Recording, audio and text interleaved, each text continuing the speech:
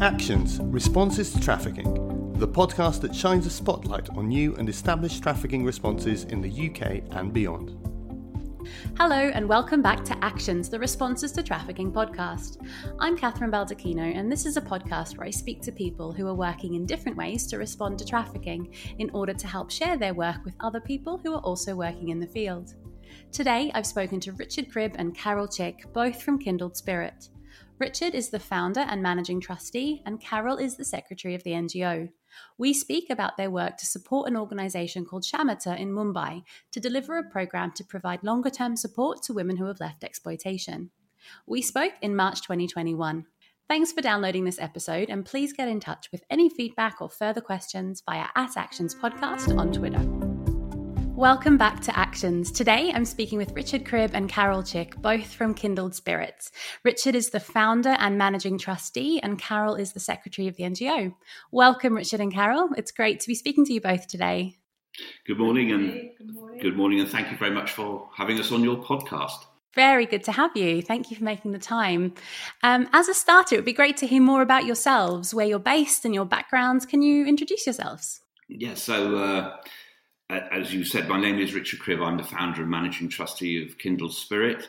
My background is just one like many other people. I've worked in the corporate world for many years, and it was through that experience that actually led to this journey, which we'll talk more about later today. I'm Carol Chick, yes, and I've worked predominantly in a school, primary school office for 20 odd years, and now I work for the accounts department of a corporate as well. Thank you. And so you both work for Kindled Spirit or involved with Kindled Spirit. For those less familiar with the organisation, can you provide a quick introduction to what it is? Yeah, sure. So Kindled Spirit is basically an anti-human trafficking organisation, primarily to financially support and provide advice to like-minded organisations around the world. And our focus right now is India. And there is quite an interesting story as to how Kindled Spirit was founded. Like I said earlier, I used to work in the corporate world, and I used to work for an organisation called National Grid, which many people will know, of course. And I used to manage their strategic IT relationships in India. In that time, we actually set up a corporate social responsibility initiative at National Grid to support underprivileged children, the education of underprivileged children in India, working with our Indian IT companies. And it was through that process that I learned an awful lot about India, its complex social infrastructure, etc. And little did I know that the lessons that I learned setting up that CSR initiative would put me in very good stead for what was to come. I left National Grid in 2011, and after a few months and a year or so, I started getting itchy feet. I felt I needed to be doing something, and so then I was looking for a cause to back. And in 2013, I was at a social event with a colleague of mine, and we got talking to a group of people, and we were talking about India and how much I love the country, which I really do. It's the most wonderful place, very vibrant. The people are great. The food is great. There's nothing not to like, so to speak. And we were talking, as I said, we were talking about India, and one of the people we were talking to said to me, "Have you ever read the book, A Walk Across the Sun?" And to be honest with you, I'd never heard of it. I'd never heard of the author, an American author called Corbin Allison. But I took note of it, and 3 weeks later, I was heading to India on business. So I took the copy of the book with me, and I spent 3 days for a bit of relaxation in Goa, and over that period, I read the book. And I have to say, it chilled me to the bone.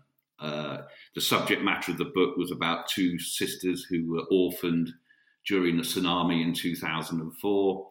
And as a result of that, their so-called uncle decided to traffic them into Mumbai and later on to Paris. And it brought home to me the whole story about child trafficking in India. But trafficking as such, and as we all know, trafficking is a global issue. It's not just an India issue.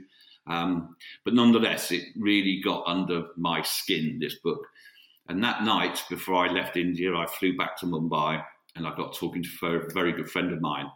And I just mentioned to him about the book. I mentioned to him about the fact that I was going to get back to the UK, set up a charity all about anti-trafficking. At that point, that's all I knew. I had no idea how it was all going to function and all that sort of stuff. I just knew I had to do something. It didn't sit easy with me. And Praveen said to me, it's a very strange thing you say that, Richard. My cousin, Bharti Tahiliani, who you'll hear about more in a minute, she set up her own anti-trafficking charity in Mumbai and is looking for people to raise funds for her. So it seemed to me like a marriage made in heaven. It's almost defined serendipity. So I got back on the plane, came home, met up with a number of people that worked with me on the CSR initiative at National Grid. We then set up the charity of Kindle Spirit and registered it with the Charity Commission. At that point, I decided to write to the person who told me about the book. And so I wrote to her and told her that as a result of that one conversation, this charity now exists. And she said to me, would you mind if I told Corbin Addison? And I went, I don't mind, but how are you going to do that? She said, well, I work for him. I work for his publisher. So it all has all come back round again. So she wrote to Corbin Addison, and within 24 hours, he wrote to me and said he was just blown away by the fact that as a result of someone reading his book, the charity had been set up. And I told him about how we were going to hopefully partner with this organisation called Shamatha, but that was still to be done. So a few months later, I flew back to Mumbai and I met up with Bharti, who had set Shamatha up. And when you're in the company of Bharti for just a few minutes, you realise the passion and the drive she has got in the work that she does. And being from the corporate world, we carried out due diligence on Shamatha to make sure everything is what it said it is, and it clearly was.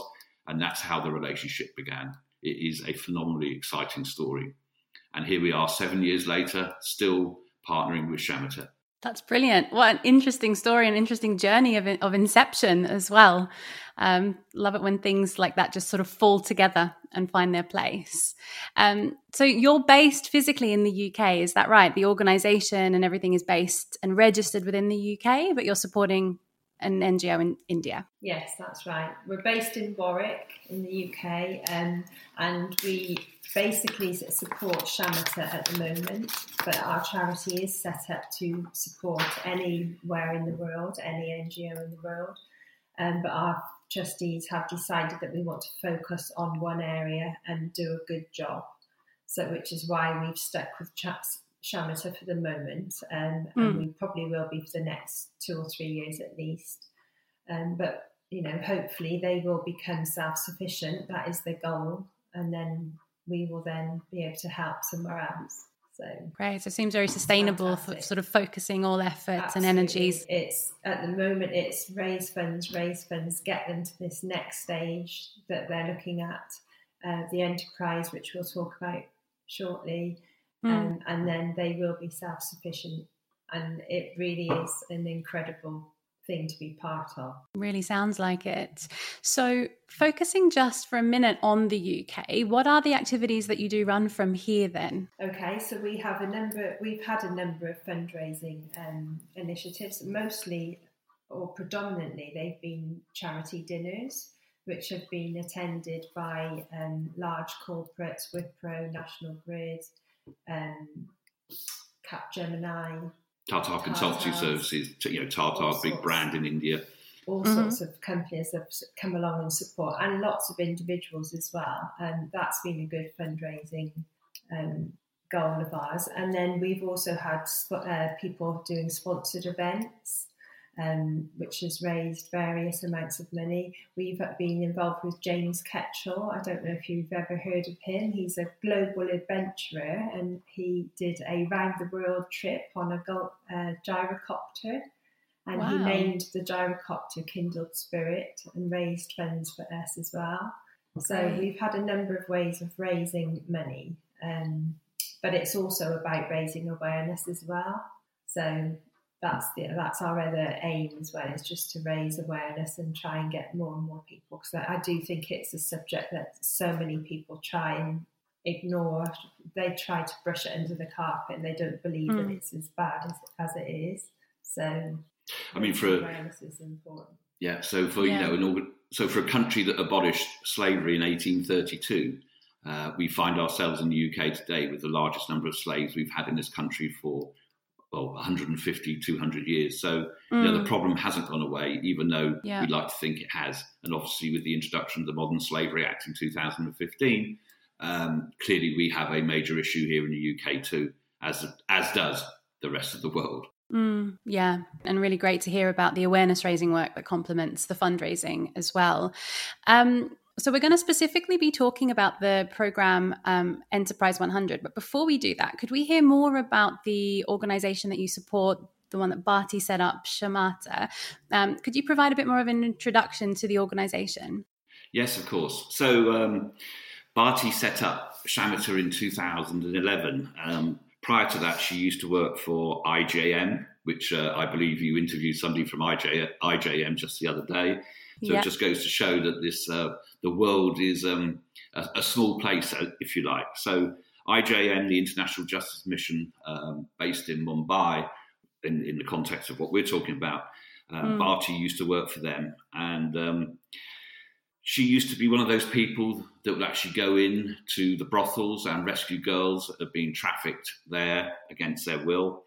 And after she rescued the same girl 3 times, she realised that the whole support model was broken because what was happening, girls were being rescued, they were sent to government shelter homes, the government shelter homes would get full, so then the girls would get let out without any alternative means of earning money or without any other support. They just fall back into the hands of the traffickers and the cycle of abuse repeats. So she stepped away from IJM and set up her own organisation, Shamata, with the sole purpose of creating a support and rehabilitation model which would put the girls on the path to a solid recovery. The idea being that, as I've said, if they have no alternative means of earning money, then how can anything be different? So the idea being is, first of all, you engage with the girl, then you put them through a process of life skills training and vocational training. So effectively, you equip them to deal with the outside world. And then the idea is that they move into meaningful employment as a result of their training, and you empower them to live a successful and independent life. So it's known as the 3-stage model. It is engage, which is all about mentoring and counselling and making sure that the frustrations, the anger that they feel at the time of being rescued, because clearly these girls have been through huge traumas. So there's this very caring approach to the start of the rehabilitation program. It then moves on to the equipping, which is all about, as I say, vocational training and job readiness training, of which the social enterprise is now an integral part of that. We'll come back onto that later.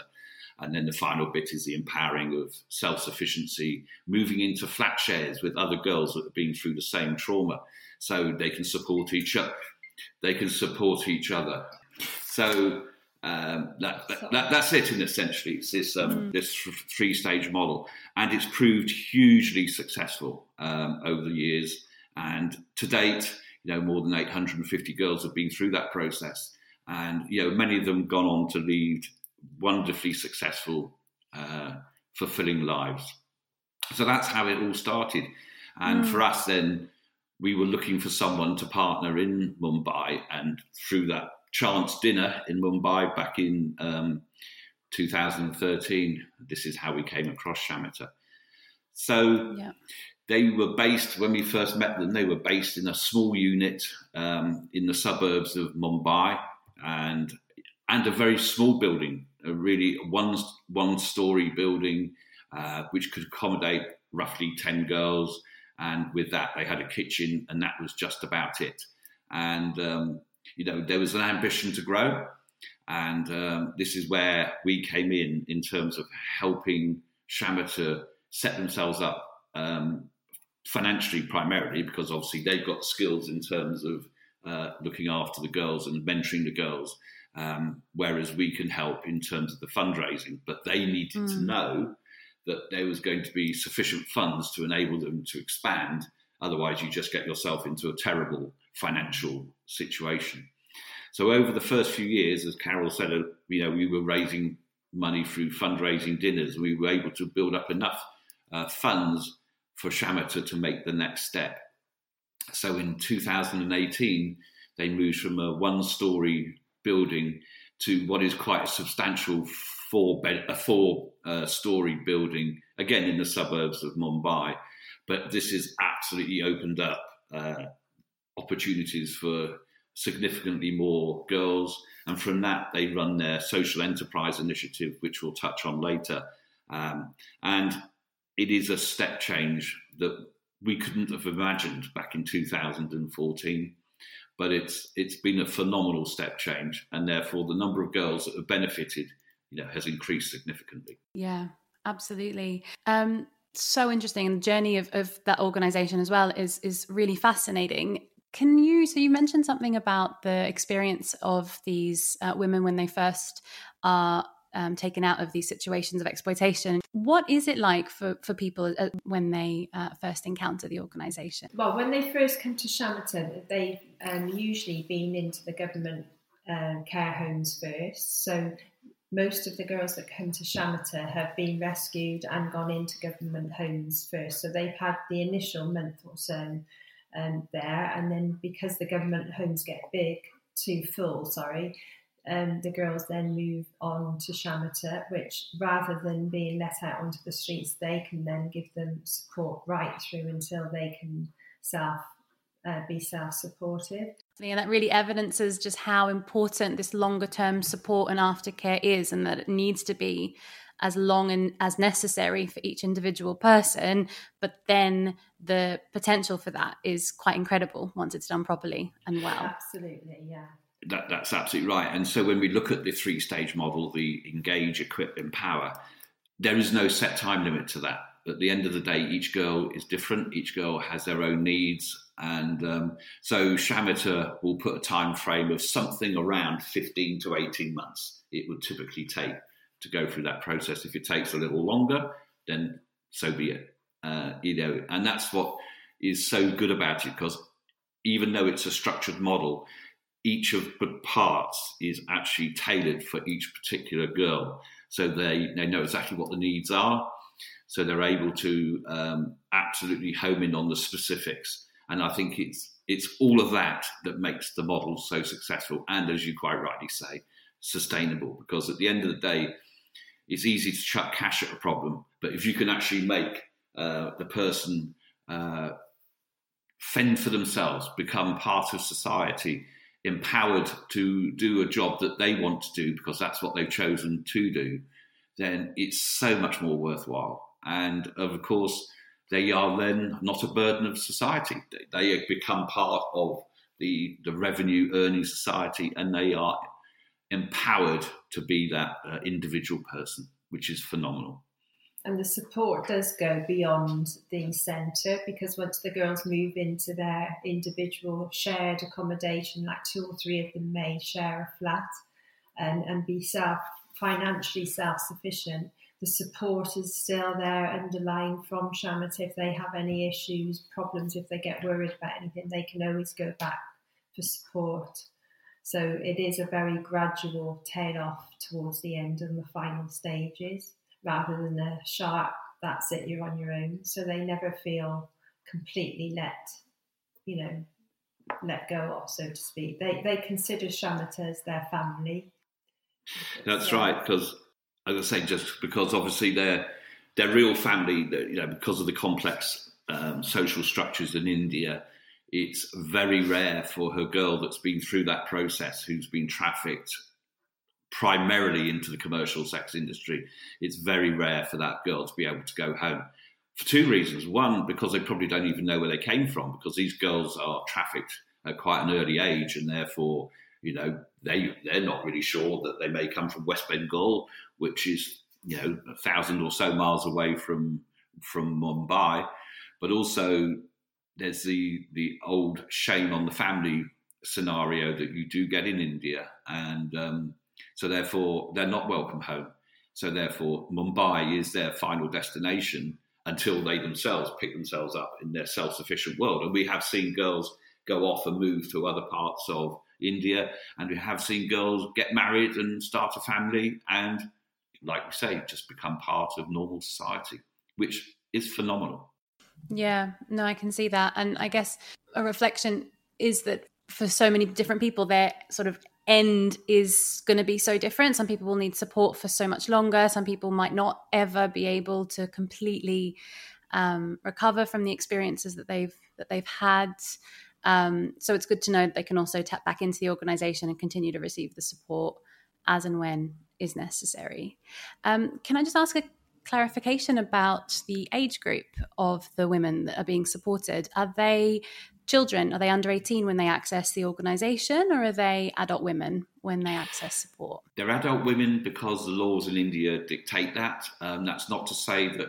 So Shamatha does go into the care homes, so they can actually start the process with girls younger than 18, but the girls have to be in the shelter home system until they are 18, because that's the legal requirement in India. Okay, but by the time they then move into the safe house, they are adults. Yes, that's right.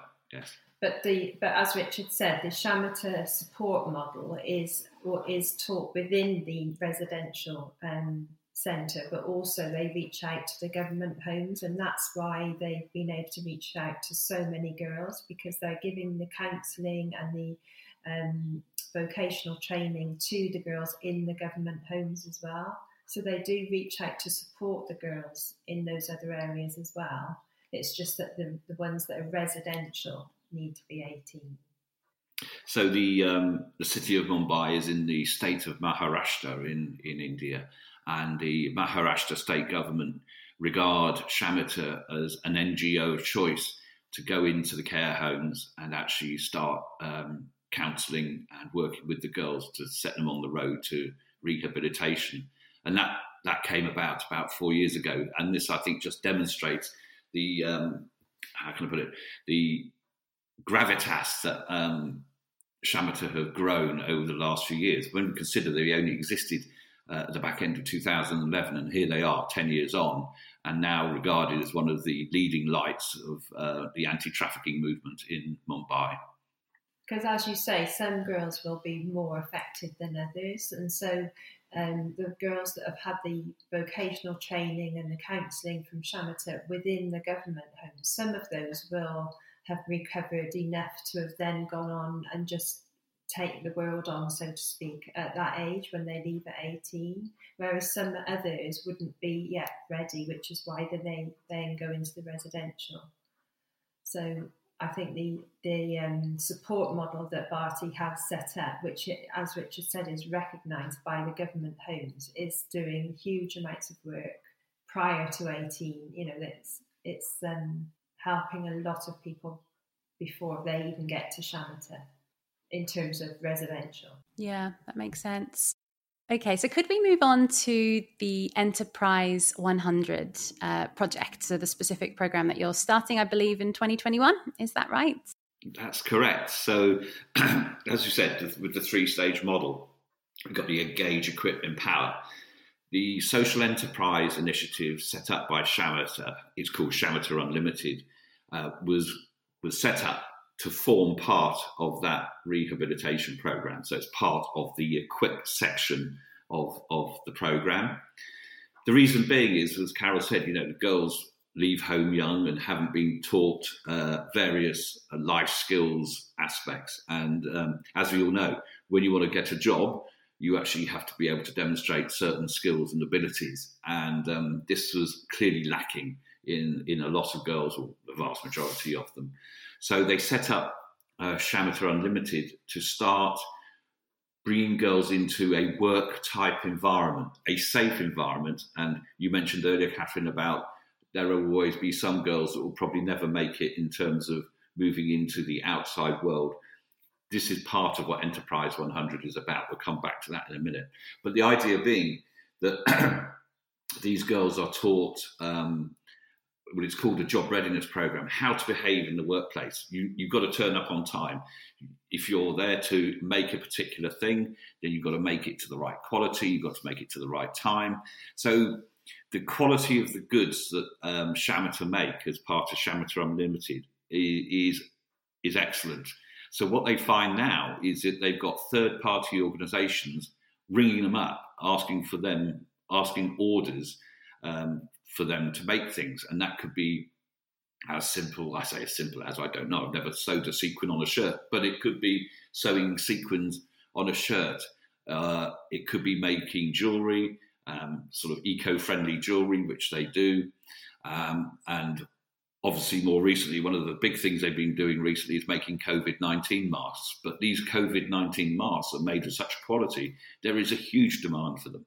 The whole point of it, though, isn't around making all of that. That's not what it was set out to do. It was set out to do was to make sure the girls understood how to behave in the workplace and all the disciplines that you need to be successful in that workplace. It soon became clear that actually with the quality of the goods that they were making, that this could become something more than just part of the rehabilitation program. It will always be that, but it could also be something else. So when they moved to their 4-storey building, they scaled up Shameter Unlimited and started selling the products out in the marketplace. And as a result of that, they are a non-for-profit, but nonetheless, it was bringing money in. So the thought with ourselves and with Barty was, if we scale up again, then maybe we can get to a point where the funds that have been generated by Shameter Unlimited go a very long way, if not go all the way, to actually fund the NGO side of the organisation. So the idea is that we will identify a building, which has now been done. That building will be refurbished to make it safe and a nice place to work, then move all the existing social enterprise initiatives over to that building and expand them. So far more sewing machines, far more jewellery making ability, and then add in a new one, which is all high-tech stuff, which is around 3D printing. So already some of the girls working with another UK-based social enterprise, already operating in Mumbai, girls are taught how to use computer-aided design software, which is all the high-tech stuff. 3D printing is what's in vogue at the moment. So as part of Enterprise 100, 3D printing will become just another part of that initiative. So the idea being is that you can scale up, and at any one time there'll be 100 girls going through the enterprise, with the end game of the vast majority of those leaving the organisation and going to work in the ordinary external marketplace. But going back to the point made earlier, there will always be some girls that just couldn't cope with that prospect of going into the external market. So they will become permanent employees of Shameter Unlimited, and that provides them with a degree of independence and self-reliance, but without the trauma of having to go into the market. So it is something they've done before, because they scaled from the single-storey building to the 4-storey building, and it's something we want to do again. But this is another of the game changers. If we can get this program funded and implemented, then this will be a massive change for Shameter and for the girls, because 100 girls at any one time going through that social enterprise is fantastic. It will just run into multiple thousands, over the years. So we are so excited. We are so looking forward to making it happen. I'm so sure they're ready for it, because, as I said, when I visited in 2015, they were in a one-room apartment, and then they have already moved to where they currently are in this 4-storey building. And we did a video Zoom meeting, what do you call it, virtual tour. We did a virtual tour, and it is incredible what they have done. They've been there 3 years now. They are so well organised. Everything is documented on each girl. the progress that they're making. They have rotas on the walls in every room so that all the girls know what they're doing, what they should be doing. They've got a room full of sewing machines. They've got another room full of IT equipment where all the training is done. It's phenomenal compared to how it was initially. And they, as I said, they're so well organised. I'm sure they are ready to upscale again in order to make so much more availability for more girls. And the other thing is that even though they're focusing on tailoring, jewellery making and 3D printing, it's actually what goes on behind the scenes of all of that. So the idea is it is around time management. It is about working to time, cost and quality. It is about how you behave in the workplace. All of that's transferable to whatever area of work you want to go into. And when you actually look at what they've achieved, that's not where people from Shamateur end up. Some of them do because that's what their choice is, but they've gone into retailing, they've gone into catering, they've gone into banking, they've even gone into social media, and, even taxi driving. So, it is quite a range of vocations that the girls choose. And it really does open up phenomenal opportunities for them. Yeah, teaching English is also quite high on the list, which also that helps their options of getting better quality jobs and things and higher salaries. So, and a lot of just general IT training, which obviously is required for virtually every job these days. So they do get a wide range of training. Yeah, they're working with one. They're working with one. I would call it a 5-star hotel chain, where some of the girls go off and work in the office behind the scenes as an introduction to what life would be like in an office, and then the skills that they're going to learn there. They can either stay in the hotel business or they could go off and work in another office somewhere else in the city. But it's not the pigeonholing of people just sewing. It is a route to something much greater than that. And I'm so glad you've mentioned that, because that's exactly what I was going to ask. Because I think some criticism of some programs is that it kind of pigeonholes, especially women leaving exploitation, into these sorts of industries. But something I've really seen a lot through the reports and the website is that the focus really is on tailoring support to women's individual interests and helping them on that pathway. And it's more about the skills and the transferability of those skills that they learn from these programs. It's not scheduling that they will always then end up in the garment industry, for example. No, absolutely not. Like I said, that they do have a room with all the IT equipment, which will teach them IT, which, as I said, they need for all jobs. English, very much so. They're definitely... There's no pigeonholing. That's the key. No. Yeah. It is life skills, and which you need general life skills from any job. And they are encouraged to go. And they're helped, actually. They help them find jobs. So that is part of the end process, is to actually find work for all the girls. And it certainly isn't all about sewing and tailoring, definitely not. That's where it started off. And they use that also as part of the counselling process as well anyway. It's a means of how they make the girls have a sense of worth and achievement and art. They use art as well as part of the counselling. They express themselves through art to get their anger out of them in the early stages. And the stairwells are full of all this art that the girls have done. It's fabulous. So they do have a wide range of skills. And as I said, most of the training and the skills that they are given are done as part of the rehabilitation programme, to actually bring the girls back and give them the confidence and sense of achievement and things like that, to empower them to have self-worth. And on a practical level, how does it operate? How many hours a day or a week would women in the programme spend doing these activities? Are they paid for their time? Are they taught about sort of acceptable levels of conditions in a workplace? How does it work on a daily basis? Yeah, so I think they spend about 4 hours a day working, if you like, and it's very much a earn as you learn process, because the idea being is you want to get them used to it's get used to what it's like in the real world. So part of the Enterprise 100 funding is all about paying the stipend for the girls to make sure that they are paid for the work that they do. But as it's part of the rehabilitation program, it certainly isn't an 8 hours a day operation. It literally is something around 4 hours a day, because it's part of something else that needs to be done on that particular day.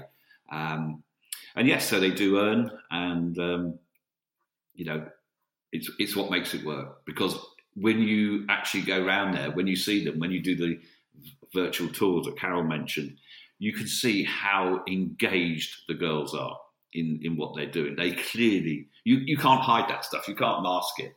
You can just see it on the expression on their face.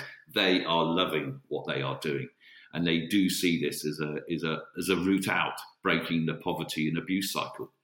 And it really just gives them something to live for. And they're proud of what they've achieved. We saw the rooms where they've made bags and they've made various things, and it's all hanging up, and they were really proud of what they've made. So as I said, it gives them that sense of achievement, of self-worth. So they actually had an order from a US designer shop and I won't mention the name, but basically they were embroidering T-shirts for this organisation. And the very fact that it was a designer brand, it wasn't just a brand, it was a designer brand. So that really had to demonstrate the quality of the work that they do. And that's just gone on and on. There's a large corporate in India who's actually asked Shameter to train their own social initiative as part of their CSR program themselves. They run a social enterprise initiative, and they were so blown away by the organisation and quality of Shameter Unlimited that they've asked them to go into that organisation and train their own people to how to run a social enterprise program. And I think that just goes back to that word gravitas I used before. It really just demonstrates how Shameter has grown as a result of support from ourselves and Kindle Spirit, but also similar organisation, one particular one in Australia. So it's that external support that the likes of Kindle Spirit has given Shameter the confidence to grow, and they have done a lot of phenomenal work themselves. But between us all, we've actually managed to get there. And we just want to take one major step forward again, which is the Enterprise 100 project. And if we can get that funded and implemented, game changer number 2. Absolutely. And what is the target on that program in terms of amount of funding that you'd like to reach? In round figures, it's £130,000. Okay. It's about $180,000. So we're using a variety of ways of funding that. At the end of the day, you can't expect one person to write a check. That would be nice. There are people that could do that, but you don't often come across them, do you? So we'll be using a variety of ways, and also that will be done in India too. So what we will be doing is we're using an organisation called Manch, which is a relatively new fundraising platform that puts charities and projects such as us in touch with like-minded philanthropists. So if that particular philanthropist is interested in anti-trafficking, then they can see our project sitting on the Manch platform.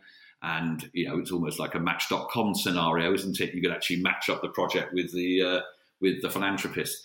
And so our project went live on that platform yesterday. So we're very excited about that. We've got one of our colleagues is actually running the Brighton Marathon in September. And there will be other people that do things like that. So his name is Ian Hucker. He has got a funding page on Just Giving. And we already have our donation page on our website.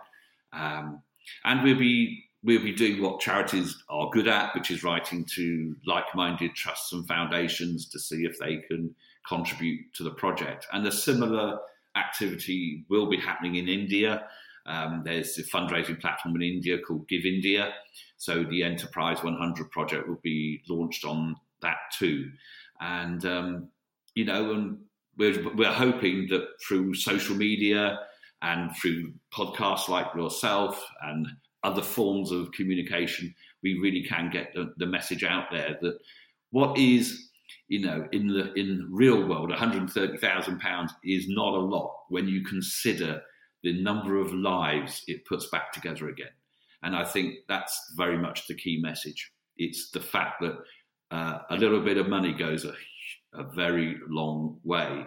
And when you're dealing with individual people whose lives have been shattered, which can then be rebuilt, and they can go on and lead these wonderfully independent, happy, confident, brimming with confidence and self-esteem, then why wouldn't you do it? And if it makes them self-sufficient as well, then that's job done, isn't it? So it would be great. But I think people can get creative with how they raise funds. I think, instead of taking your unwanted clothing down to a charity shop, why not sell it online and then donate the proceeds? And, get in touch with the schools and have cake sales and request it to be, a chosen charity, Kindled Spirit. There's lots and lots of ways. And if lots of people do little things, then we can get there. On our website, you will see that we're registered with Amazon Smile, Give As You Live, because COVID-19, we know, has had a huge effect on the world, and more people are shopping online. And so, we're able to tap into that, because if people register with Amazon Smile, if they register with eBay, if they register with Give As You Live, every time they shop, the retailer donates to our charity. So that way, it doesn't cost them a penny. It literally is a free way of donating, because it's actually the retailer organisation that makes the contribution to the charity. So, we encourage people to sign up to that too. All the details are there on our website.